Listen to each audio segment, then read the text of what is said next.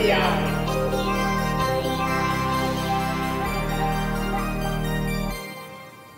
Ion MPI, brought to you by DigiKey and Adafruit. Thank you, DigiKey. Every single week we show the latest, the greatest, the eye on new product introductions. This week it's from TDK. Lady Ada, what is this week's NPI? Okay, this week's NPI, like we mentioned, is from TDK. We had them for their little sensor bug, so this is they're coming back. Do have one of the coolest logos. We see it in Times Square, the TDK sign is pretty sweet. This is, I wanted to make sure I get the part number right, the BCS 4430B6. This is a series of ultra-thin, ultra-flexible solar cells for use with indoor electronics to power your IoT, your portable or wearable electronics using smart stuff.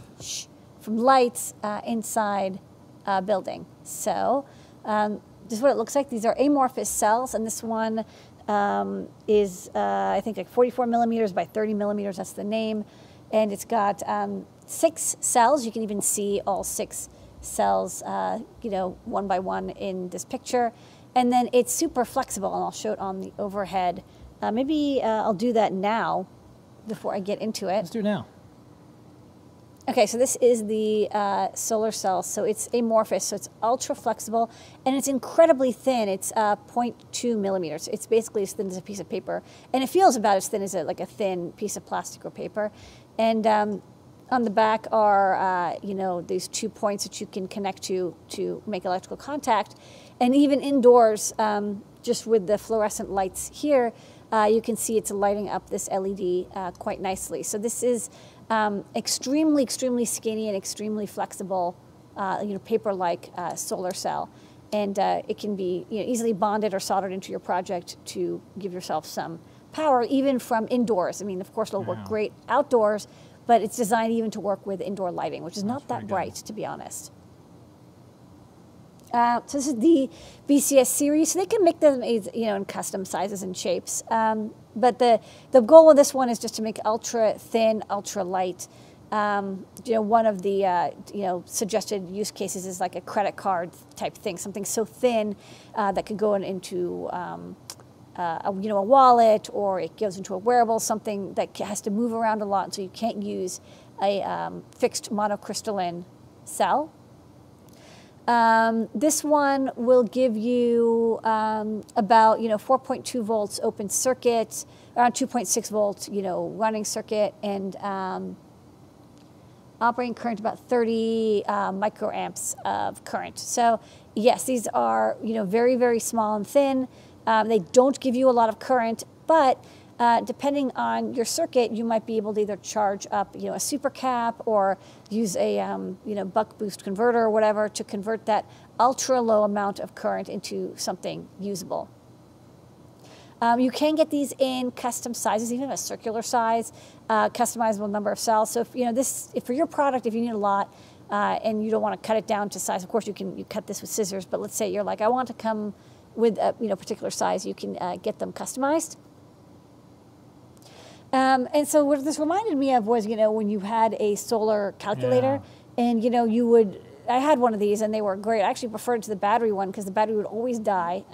But with the solar one, you know, you sometimes have to hold it up to the light for a few seconds to kind of get the internal capacitor charged. But I found that they worked quite well. And that's the same idea here, is that this is for, you know, ultra low power electronics. It's going to have to be designed to use a solar panel. But of all the energy harvesting techniques that I've heard of, like, you know, piezoelectric or thermal, solar is kind of the most like inexpensive, reliable, and well understood. People who are always like, oh, I want to charge something based off of the motion of a person. It's like, that's actually really hard to do. And piezoelectric, usually you have to press a lot harder than you think. Like, it's not very comfortable. With a solar, you know, it's trickle charging, but there's always going to be light around. So, you know, if you can work within the constraints of the low current, you're good to go. For people who've never used solar panels, they're kind of weird because they're diodes running in reverse, basically. You know, instead of, you know, a IV curve going the opposite way, they go the positive way because there's positive power going out, not going in. And the operating curve does change with light levels. So this is a diagram from a Linear Tech MPPT controller, and it's not for this panel, but you can see the green line as you get more sunlight or ambient light, you see the curve gets taller and taller and taller, how much current you can get out. And then the blue line is the max power. And so you notice that there's this kind of this sweet spot called the max power point, which is kind of at the tip of the curve, just as it starts to sink down. Using a solar panel, you can't just treat it as a voltage source or a current source. It's kind of in the middle. You want to, it'll give you a voltage, but as you draw more and more current, the voltage will start to collapse. So what you want to do is use just enough current that the voltage has started to collapse a little bit. That'll give you the max power. And so one thing to say is if you're going to use these little solar cells, you do have to design your circuitry and your power supply to take advantage of this and use it intelligently. This is the curves for this particular panel. You can see the different illumination levels based on lux and the voltage and current you're going to get out. One thing you can do is just design your circuit to use, under 30 microamps of current, depending on what your circuit is. Like a calculator, you can design an ASIC to use less than that much power. Second thing is you can have it trickle charge a supercap or a secondary battery, a rechargeable battery. It slowly trickle charges the battery capacitor. When it gets to a certain voltage, it turns on your circuit. And then it runs. That can be good for IoT where, a little sensor or something lives in a room. It only has to send the temperature or humidity data every 10, 15 minutes. So it slowly charges, 30 microamps at a time, charges up the supercap. Supercap gets to 3 volts or 3.5 volts, whatever. The circuit turns on, depletes the capacitor while it's submitting that data or sending that data over a radio, and then turns back off. Third option is to use something like this. It's like a specialized chip. It's going to cost a little bit more, but this is designed specifically for energy harvesting and is designed to use these ultra small, ultra thin solar panels.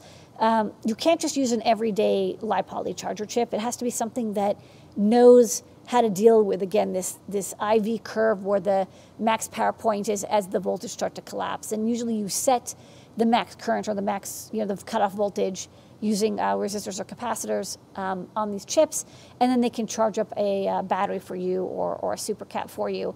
And they'll do it in a way that's a lot more efficient than just a plain trickle charger. Okay, and in stock. And good news, there's 32 of these in stock, and they're available on DigiKey. Here's a short URL. Sorry, there you go. And then the part number.